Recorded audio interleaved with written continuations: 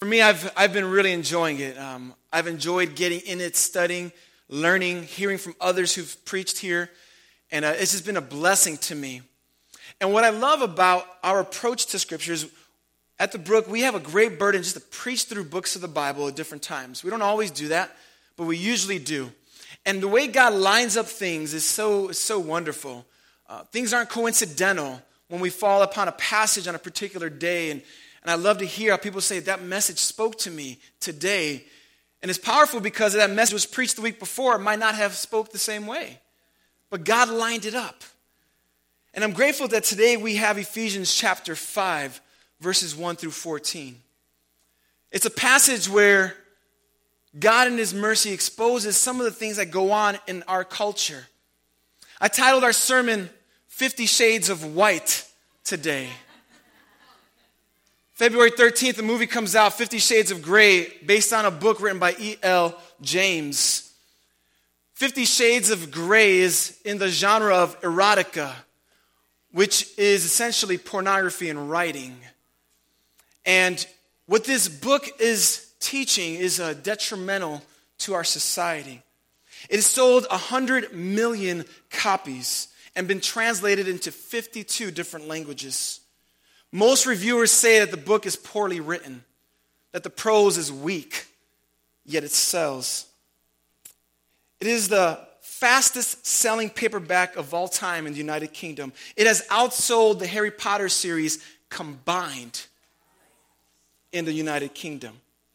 It was 20 weeks in a row on the USA Today top selling book. The book is targeted for women ages 18 to 25, but the primary readership is 30 and above, and people have dubbed it mommy pornography for that very reason. It's a book that has taken our culture by storm, and it's hitting the big screen here in a couple of weeks. And when I hear about this book and read reviews about this book and the movie to come, my heart is stirred. Sexual purity is ferociously under attack in our society, family. And we've got to fight for holiness. There is no gray in that sense. I often find when people ask how far we can go before we sin, they're walking in gray. Yet when we ask God, how can I please you? We're walking in light. And 50 Shades of Grey is appealing to our human heart. And the reality is we all have sexual desires. God has designed us that way. So the appeal itself is not wrong in and of itself, but the way we pursue that desire oftentimes can destroy us from within. If you're in junior high or in high school today, you know the temptations that face you in your hallways. Classmates, friends, telling you, hey, check this out. Come with me. Let's do these things together. Appealing to the fleshly desires that are good in God's eyes but have been twisted by our sin nature. Others of us, young adults or adults, we know the continual and ongoing battle that we face with our flesh. And today I want to charge you to fight like you believe there is victory. There's a way to fight with your sword down as if you've already lost. And there's a way to fight like you believe it. And today, we're calling you to fight like you believe it. Stand for the God of light rather than bow to the idol of lust. That's our message for today. Stand for the God of light rather than bow to the idol of lust. We find ourselves in Ephesians 5, and what we've seen in this book of Ephesians is the Apostle Paul, a man who hated Christians, and Jesus grabbed his life and turned it upside down and changed him. And now he devoted his life to tell people about Jesus because Jesus is great. He's awesome. He's amazing. And living for him is the best life to live. And Paul dedicated his life to that message. And for the first 3 chapters of the book, he's helping people see our deep need for Jesus. He's saying, man, we're slaves to sin. We're in shackles. We're handcuffed in sin.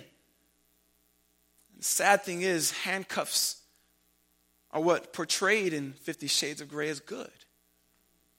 But sin binds us. And Paul says we're enslaved. But what he also says is this in Ephesians 2. But God, who is rich in mercy, he saved us when we were in sin. And the hope of the book of Ephesians just flows from there, saying, hey, this is who you used to be apart from Jesus, and this is who you are now because of Jesus. And there is a hope that changes our lives and begins to renew our mind and then renews our lives as we walk in community we saw last week. And now as we walk in our world that hates Jesus.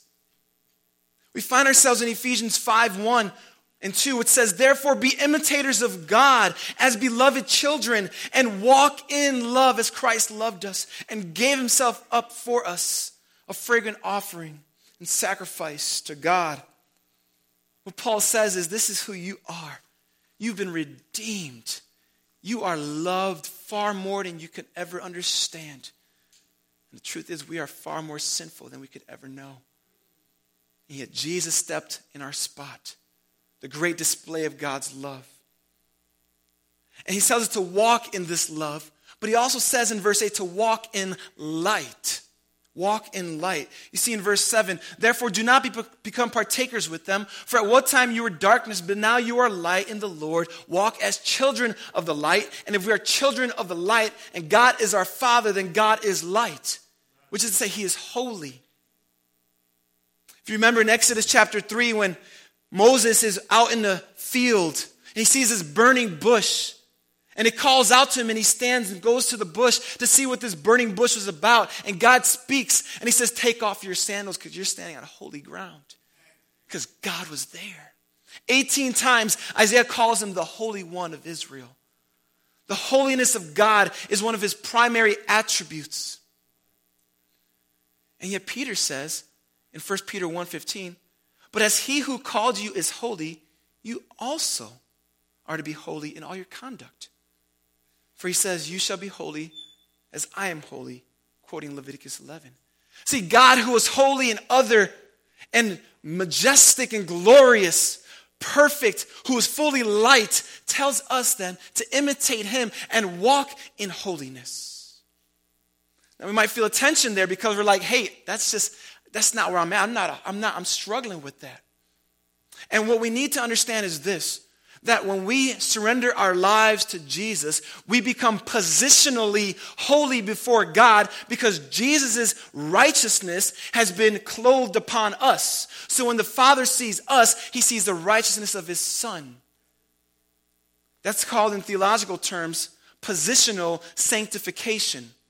To be sanctified, to be made holy, is our position, is our standing when we become a child of God today. And if you've trusted in Jesus, you are a saint, which means you are a holy one. But again, sometimes you look in that mirror, you say, I don't feel so saintly. You don't know the things going on in this mind, in this heart. You call me a saint? And here's the mercy of God. Because he says you are positionally holy, but you've got to walk, therefore, in that identity, progressively growing in holiness. It's a positional stand in a progressive life.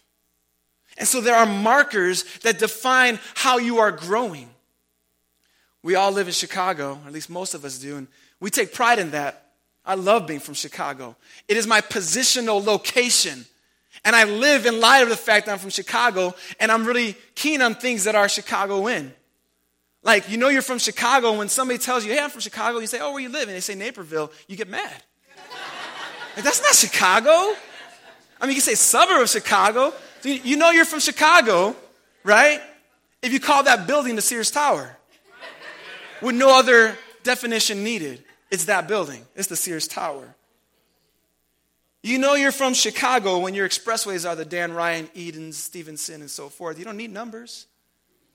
You know you're from Chicago when you know Empire's telephone number.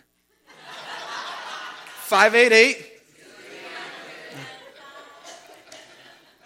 Because you're positionally a Chicagoan, and you know you're from Chicago with these various signs.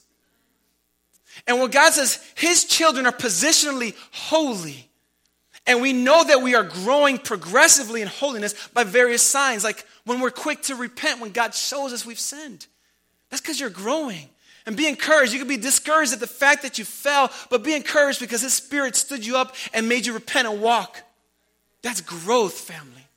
You know you're progressing in holiness when you don't take that second glance or click when everything in you is saying, do it. You know you're progressing in holiness when your taste buds are yearning for God and his word. You know you're progressing in holiness when you zip your lip and don't let gossip slip. You're growing. And so God is light, he is holy, and he says when you trust in Jesus Christ, this becomes your identity. Today you may not be there. Today you might say, I've never given my life to Jesus. And what God is offering to you today is this. He sent his son, Jesus Christ, fully God, fully light, who walked this earth to die in your place because you were not like God. I was not like God. And when Jesus died on the cross, God's holiness made him wrathful towards sin because his holiness cannot live with sin. And he has judgment towards sin, and his wrath was poured on Jesus. That's why Jesus said, my God, why have you forsaken me? Because the Father turned his back on him for you. And when you put your faith in Jesus and know that he raised from the dead on your behalf, you're a saint. You're forgiven. You have a positional identity of holiness and a call to progressively walk in that because our God is light. Paul says to walk as children of light. But his focus here is laser focused here. He puts his eyes specifically to the matter of sexual purity. Why? Because it's been a matter for all of human history. Because it's a desire that is good that sin has skewed and twisted. And in order to understand the twisted nature of sex, we got to understand the beautiful nature of sex. You see, in Genesis chapter 2, God made Adam and Eve and he brought them together, and it says that the two become one flesh. That's the union that happens between husbands and wives as God has designed sex for the marriage relationship only. And that's God's design for marriage, for enjoyment, for pleasure. The Bible talks of sex in the most beautiful of ways, not demeaning or degrading it. The Song of Solomon is 9 chapters dedicated to the relationship between a woman and a man who become married in the book. And the woman likens her body to a garden. And on her wedding day, she says, come eat of its fruit. See, the Bible talks about sex in its right contexts, with beauty. And what has happened in our culture is become twisted. And what is white has become gray. And what's become gray has shades of gray. Even the sequel talks about, I think it's 50 Shades of Darker, I think it's titled. You see, family, God has designed sex to be beautiful, to be treasured and cherished within the context of marriage. And there alone, and what the culture has done is has twisted it. And Paul is saying, I need you to stand for the God of light rather than bow to the idol of lust. And so he specifically points out what he has in mind here in verse 3. He says, but sexual immorality and all impurity or covetousness must not even be named among you, as is proper among saints. He says, this just can't be you, family. He says sexual immorality, the Greek word is porneia. You don't need to be a Greek student to figure that one out. That's where we get our word pornography. And it has this idea of all different sorts of sexual immorality. And just in case anybody who reads thinking that Paul's being narrow here and what his understanding of immorality is, he says, but sexual immorality and all impurity. Not just impurity, but all impurity. So that nothing is excluded here. And he adds on, or covetousness. That's to covet, to be greedy, to desire something that's not yours. He said, this can't be named among you. What Paul has in mind is a sin of pursuing our sexual desires outside of marriage. In any form, be it pornography, sexting, watching and enjoying pornographic material, movies, that degrade the human body and degrade God's design for sex, enjoying those things. This is where it encompasses all these ideas. Paul says this can't be named among you. And I find it interesting, perhaps, how he lumps covetousness with sexual immorality. See, the 10 Commandments, the command number 7 says, you shall not commit adultery, which is within immorality, being unfaithful to your spouse. But then the 10th commandment says, you shall not covet your neighbor's house. You shall not covet your neighbor's wife. And it goes on and on. See, what's behind the desire to pursue sexual activity outside of marriage, whether it's unmarried or a married person, is a coveting of your heart. Say, I want more, I want different, and I'm going to pursue it beyond God's design. And that's what Paul's saying. This just can't be named among us. This is not our identity. You are children of the light. So walk in light. Verse 4, he says, let there be no filthiness, nor foolish talk, nor crude joking, which are out of place, but instead let there be thanksgiving. And I think in this same vein of thought, he's speaking of the obscene kind of language that begins to typify our culture. The language that's explicit.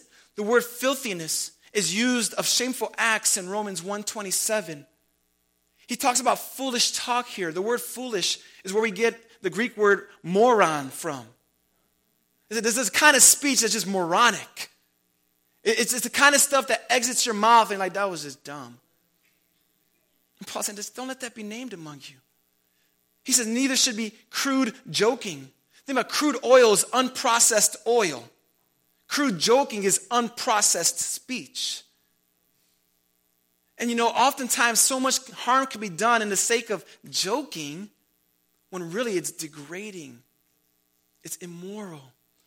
Proverbs 26 says in verses 18 and 19, like a madman who throws firebrand arrows and death is the man who deceives his neighbor and says, I'm only joking. And clearly our joking can be destructive. It can be damaging. And so Paul points these things out in his own day, saying there are distortions to what God has designed there to be with reference to sexual purity. And when I think about this in our own day, Paul's words ring true some 2,000 years later, don't they? I remember about 12 years old, the first time I saw pornography as a child. I remember I wasn't looking for it. I was in junior high, I walked into class, and a classmate of mine had an image in his hand, stuck it right in my face, held it there, and walked away. And in God's grace, he's rooted the image out of my mind, but not the memory of what happened that day. And I was a young kid not looking for it, but it found me. And that's what happens in our society. Pornography is a $10 billion industry. And the only reason it's not climbing in its worth and gross income is because there's so much free pornography out there on the internet. 1 in 5 mobile searches are for pornographic material.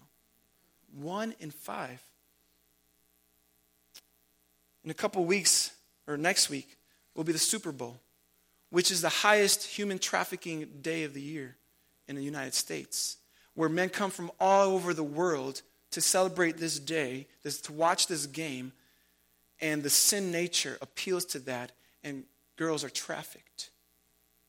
And as one website says, this is so prominent because it's supply and demand. There's such a high demand, so therefore there's a high supply, and girls are being brought into prostitution, forced at the ages of 12 to 14 on average, and sometimes younger in undeveloped countries.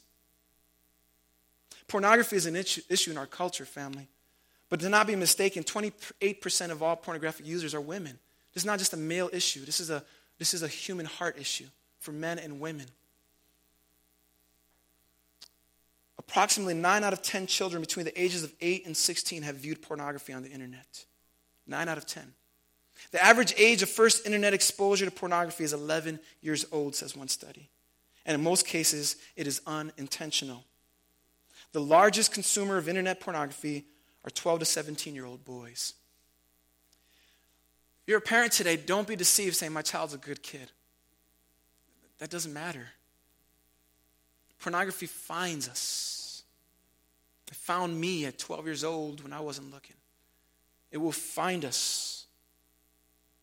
U.S. Department of Justice says, never before in the history of telecommunications, media in the United States has so much indecent and obscene material been so easily accessible by so many minors in so many American homes with so few restrictions. We can't be passive for your own soul and the soul of your children. One doctor says pornography triggers a myriad of endogenous, internal, natural drugs that mimic the high from a street drug. Addiction to pornography is addiction to what I dub erotoxins, mind-altering drugs produced by the viewer's own brain. See, pornography begins to shape our minds in a biological way and begins to consume and destroy us until we're fully enslaved to it. This is why I said at the beginning of the message, I want us to fight like you could believe there is victory. Because some today, even here, are feeling so enslaved to pornography, you feel like there's no way out. This is who I am. It's my identity. You've thrown your hands up. And God's saying, no, who you are is holy. You're a saint. You can walk as a saint, empowered by my Spirit, and have victory. But it won't happen on accident. You've got to fight. You've got to fight. What we have in our home is a web protection called K9 Web Protection. Google it. It's free. It's free. It's free, family. It will save your soul. Is it cumbersome sometimes? Yes. When it blocks pages, I'm like, really? I'm on Facebook. But it's worth it. Get it, use it. K9 Web Protection. There's also what's called Covenant Eyes, which is, I think, $10 a month plan. And you can have accountability at some high levels based on the sites you visit. And your email can be sent to friends that are going to keep you accountable, who love you, and who are going to call you up and say, hey, I got a warning. What's up with that? What were you doing yesterday? How can I encourage you? How can I pray with you? What are the things that triggered this? Let's get on our knees together. Let's fast tomorrow. Family, it's worth every dollar. There are distortions of sex that shape our minds. And pornography is the biggest one in our culture. But the truth of the matter is, even apart from pornography, the human heart is wretched. And so we go out after our desires, which may be good, but in our expressions they are wrong. And this is why adultery happens within marriages. This is why fornication happens, sex happens outside of marriage. I think of the book of Proverbs in chapter 5, where a father is pleading with his son, preparing him to leave the house on his own. And he's saying, son, these are some instructions I'm giving to you. And he says in Proverbs 5:1, my son, be attentive to my wisdom. Incline your ear to my understanding, that you may keep discretion and your lips may guard knowledge. And he says this, for the lips of the forbidden woman drip honey, and her speech is smoother than oil. But in the end, she is bitter as wormwood, sharp as a two-edged sword. Her feet go down to death. Her steps follow the path of Sheol. He says, she does not ponder the path of life. Her ways wander. She does not know it. And you're going to follow that into destruction, my brother, my son. He's saying, don't go. It's going to look like honey, sweet and enticing. It's going to be smooth like oil. It might feel right at first, but it will kill you, son. Listen to me. He says, keep your way far from her, and do not go near the door of her house, lest you give your honor to others and give your years to the merciless. Lest strangers take their fill of your strength, and your labors go to the house of a foreigner, and at the end of your life you groan, when your flesh and body are consumed, and you say, how I hated discipline, and my heart despised reproof. I did not listen to the voice of my teachers, or incline my ears to instructors. I am at the brink of utter ruin. Proverbs 5. There will be many things that tell you the grass is greener, but it is dead.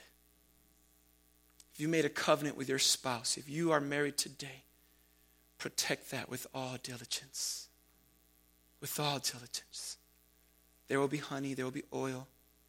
Do not go after it. We must stand for the God of light rather than bow to the idol of lust. Whether it be our speech, our steps, whatever it is, we must fight. Paul says, but instead, verse 4, let there be thanksgiving. I said, that's odd. We're not talking about the holiday. There's no turkey here. What is he referring to? You see, when ingratitude begins to sink into our hearts and we think we deserve better than we're getting, we go out elsewhere. But yet when we look and say, God, thank you for all that I have. Thank you for my singleness today, God. I will not compromise that, God.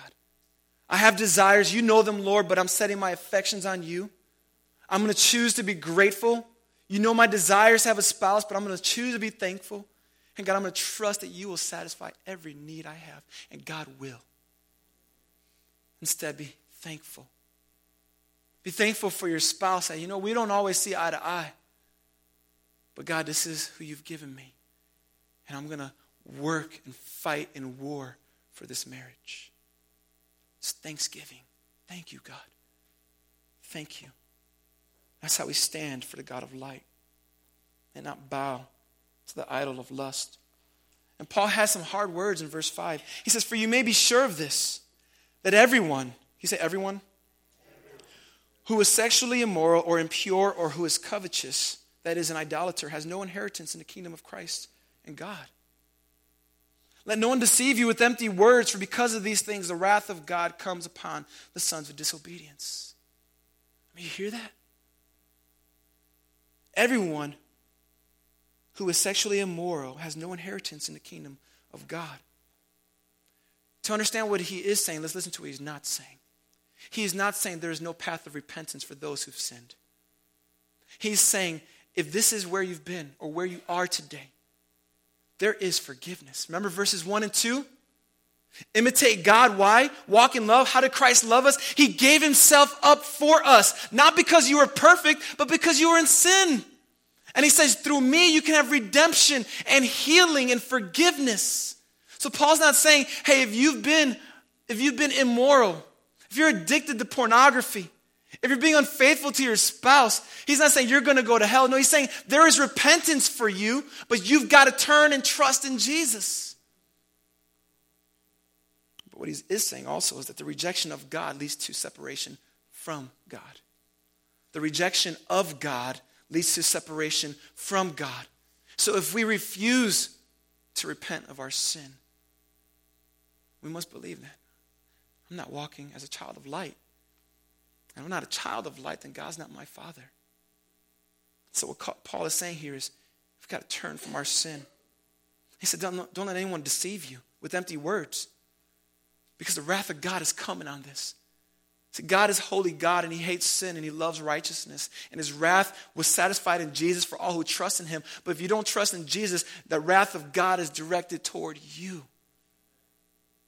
And Paul's saying, if you're a child of God, walk as a child of light. Walk as a child of light. Why the warning? Because we're weak.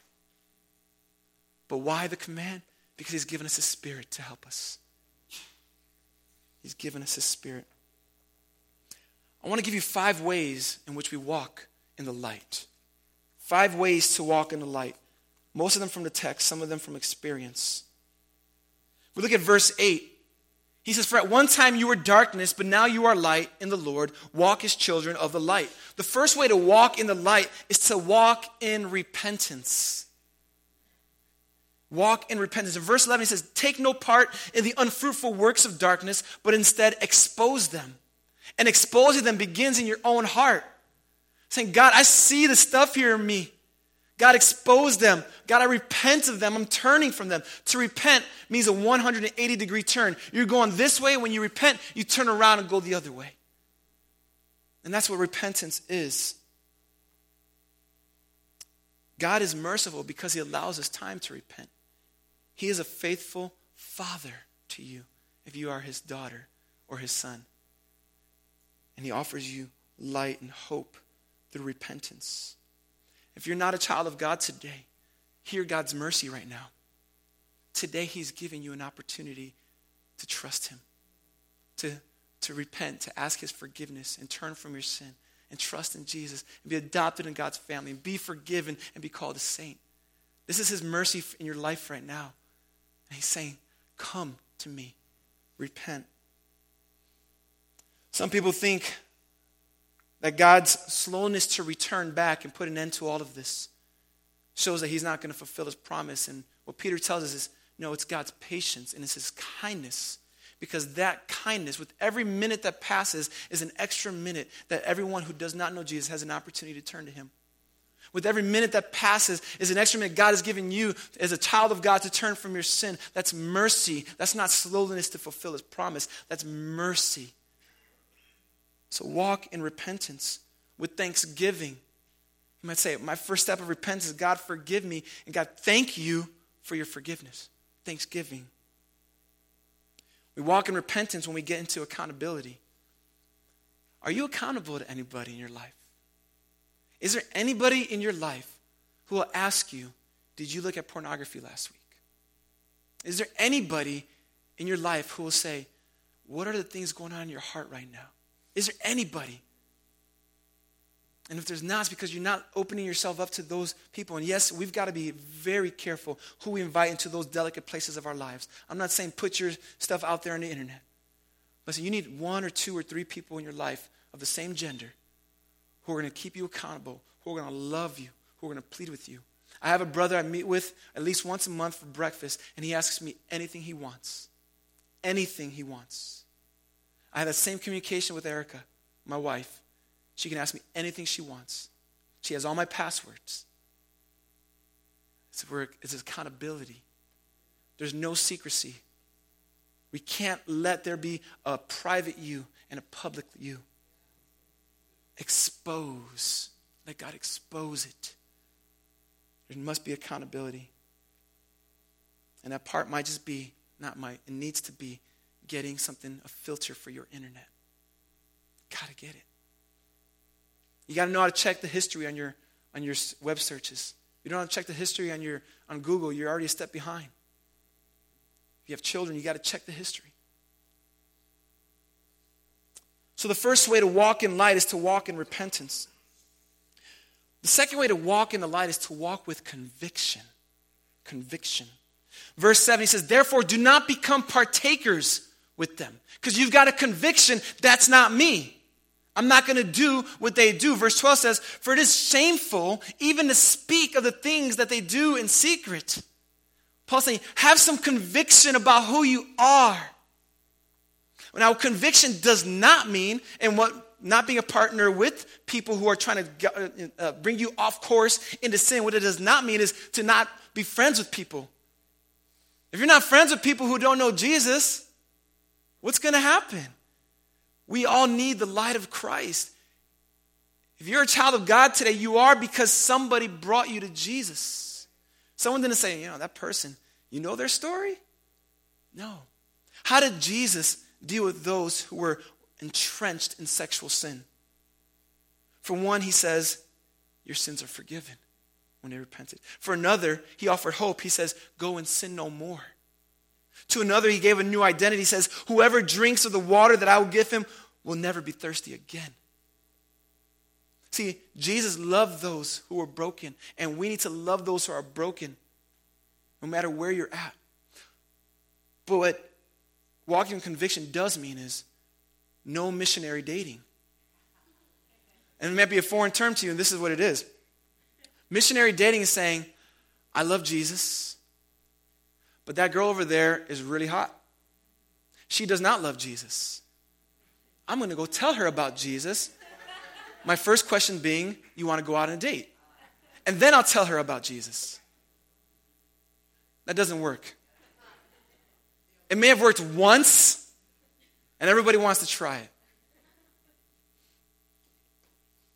I remember in high school, I just said, She has to be a Christian, and she's got to be pretty. Super shallow, I know. But just set that bar that low and move from there. But seriously, there's no missionary dating. We can't just say, I'm gonna try to start dating, get in a relationship with this person. They will bring you down. They will always. They might not even be evil people, like having a malicious intent.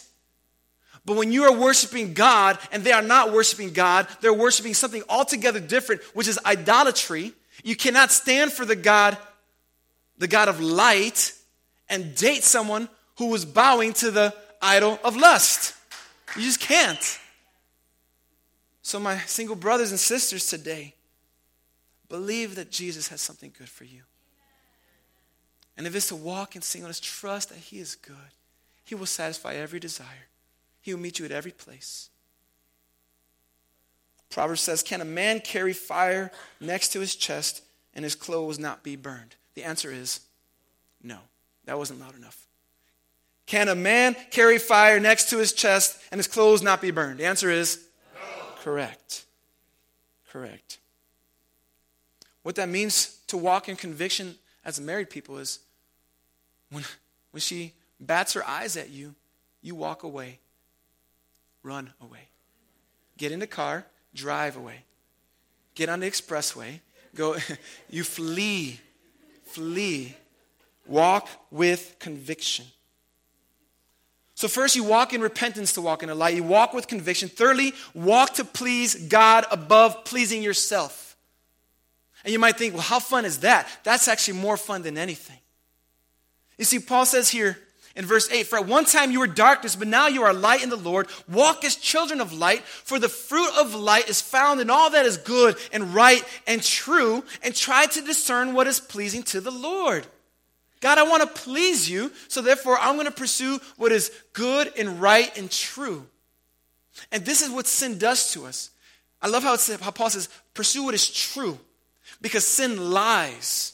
And one of the lies is this, that what I want is more enjoyable than the pleasure of pleasing God. It's a lie from the pit of hell. Pleasing God and living for him is the greatest pleasure. Psalm 16 says, in your presence is the fullness of joy. At your right hand are pleasures forevermore. So Paul says, what is good and right and true, that's what pleases God. So when you're tempted, ask yourself, is this good? Is this right? Is this true? Another lie is that if I feel peace about it, then it must be right. No, that's not true. A third lie, nobody will know. God will expose. So pursue what is good, what is right, and what is true. A fourth way to walk in the light is to walk ready for war. You got to be armed with your sword of the Spirit. Ephesians 6:17 says, and take the helmet of salvation and the sword of the Spirit, which is the word of God. Get some Bible verses, memorize them like it's nobody's business, and wield them like a weapon. Psalm 119:9. How can a young man keep his way pure? By living according to God's word. Job 31:1. I have made a covenant with my eyes not to look lustfully at a woman. 1 Timothy 4:12, be an example to the believers in speech, life, love, and purity. Don't let anyone look down on your youthfulness. 1 Timothy 4:12 says. Romans 12:1 and 2, do not be conformed any longer to the pattern of this world, but be transformed by the renewing of your mind. Then you'll be able to discern what is God's will, what is good and pleasing and perfect. 1 Corinthians 10:13, no temptation has overtaken you that is not common to man. God is faithful, and he will not let you be tempted beyond your ability. But with the temptation, he will also provide the way of escape so that you may be able to endure it. Memorize these verses. And you say, those are great verses, Pastor Eric. Where'd you get those? From the fight. From fighting. From waging war against the flesh. I can't tell you how many times I've quoted those verses in my spirit in the midst of a hot temptation. I made a covenant with my eyes When your flesh is burning, saying, God, I want to live according to your word, because that's how you say a young man can stay pure. And that's true for young women too. And old women and old men too. When your thoughts are skewed and you're like, this isn't right. God, help me be transformed by the renewing of your mind so I can know what is good and pleasing and perfect. Romans 12:2. God, help me start reciting that. God, purge these thoughts because they're twisted. When you're neck deep in temptation, remember there is a way out. There's always a door. And sometimes it's just closing your eyes. People are going to laugh at you. So what? Stand for the God of light. Don't bow to the idol of lust. When she bats her eyes at you at the coffee shop, when that smooth-talking dude, sharply dressed, gives you the attention that you've been longing for, flee, fight, don't bend, don't break. Fight like you believe it. There are no shades of gray. It's all white. Because God is light, and in him there is no darkness at all. The fifth way that we walk in the light is to walk in the gospel. Walk in the hope that you have in Jesus. Paul says in verse 12, for it is shameful even to speak of the things that they do in secret. But when anything is exposed by the light, it becomes visible. Your life is proof of that. My life is proof of that. God and his light exposed my sin. And when I put my trust in Jesus, I was converted. And my old self died. I become a new creation because light has made my life visible. And now that I am visible, I am light. And Paul says that here. But when anything is exposed by the light, it becomes visible. For anything that becomes visible is light. If you can see it, it's in the light. And then he has this statement, which is a formula of some Old Testament passages that's probably used when they baptized Christians. It says, therefore, awake, O sleeper, and rise from the dead, and Christ will shine on you. That is the hope that every child of God has, because you were dead, and God says, awake, O sleeper, and let Christ shine upon you and give you a new life. And what Paul is doing here, he's reminding them of the gospel of Jesus and their new identity. And he said, walk in the light by remembering the gospel. He said, God, I remember that you took my sin. And right now I'm stumbling here, God. My flesh is itching, God. But I know that you conquered this sin, so help me overcome. And remember what I said, progressing in holiness? God, I just sinned. God, I just took you for granted. Forgive me. I repent. That's the gospel that says you're forgiven. You're forgiven. You're clothed in righteousness. You are positionally holy when you trust in Jesus. One writer says of this passage, the dominant imagery throughout the passage is that of light and darkness. There is no middle ground or shades of gray. The apostle wants his Christian readers to realize that they are to live by values that are diametrically opposed to the standards of their contemporary world values and include sexual purity and wholesome speech. Instead of being corrupted by the surrounding darkness, believers are to exercise their influence upon it. Exercise their influence upon it. There is a ferocious attack on sexual purity. And it is not going away. You will either fight or you will bow. There's no gray in that. Where are you at today? Maybe today you're saying, I'm just so defeated. I've given up years ago. And I just want to plead with you. It is not over. It's not over. If you've never trusted in Jesus, God in his mercy today is saying that you could be adopted in his family. You could be an imitator of God by the power of his Spirit. That your sin has been paid for on the cross of Jesus. God's wrath would not be directed toward you if you trust in him. And you can be a child of light. Would you trust in him today? And as we, in a few moments, we're going to close and we're going to have some prayer leaders come forward. If you're saying, I want to be a child of light.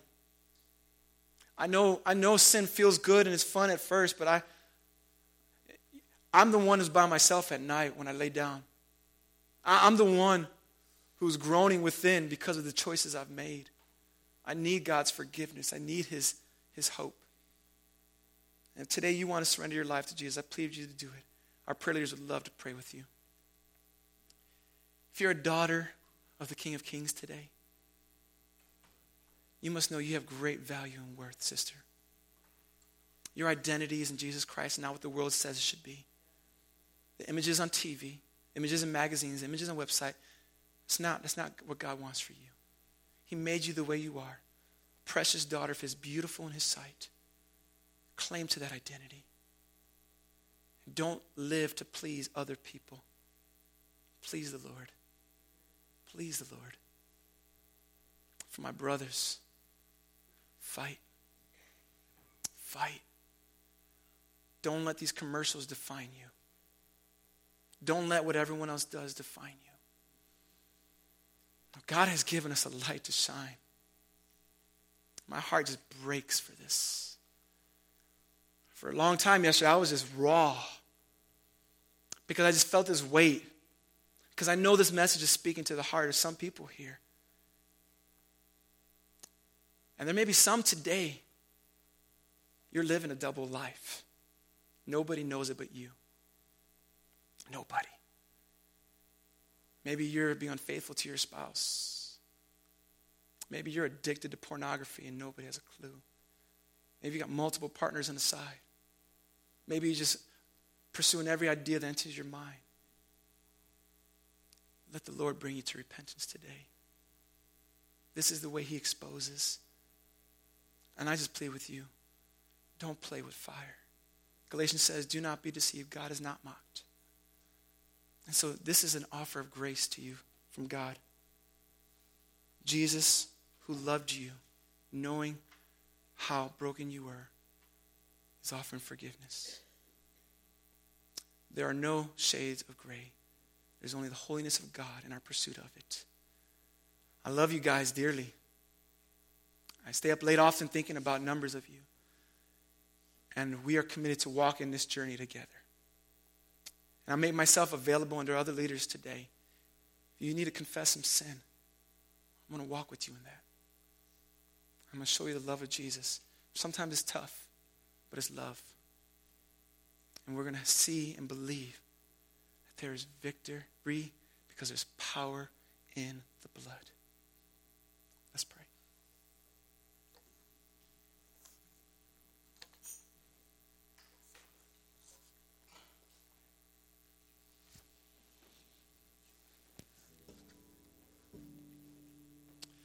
Father in heaven, Lord, we are so aware of how difficult it can be sometimes to follow Jesus. But we're not defeated.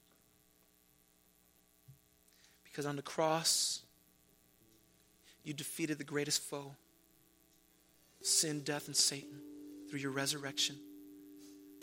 And Lord, if there's any today who just feel like there is no hope, God, I pray, oh Lord, that they would believe. God, I pray that through repentance and forgiveness, there could be life. God, I pray we'd be proactive in our fight for purity, that we would stand for you, God, who is light, and that we would not bow to any idol. Oh Lord, I pray you would bring deliverance to one who's in bondage today, God. Free them from these chains that keep them broken, God.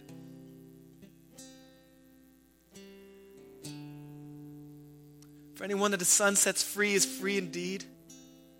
But there's no freedom when there's rebellion, God. So I pray for freedom today. I pray for hope.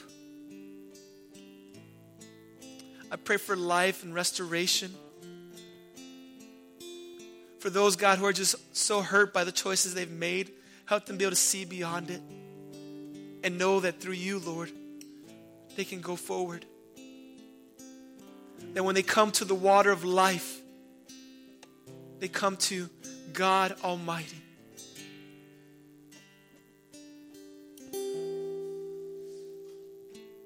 Be glorified in us, God.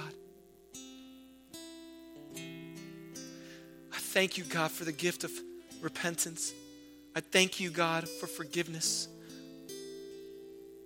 I thank you for eternal life.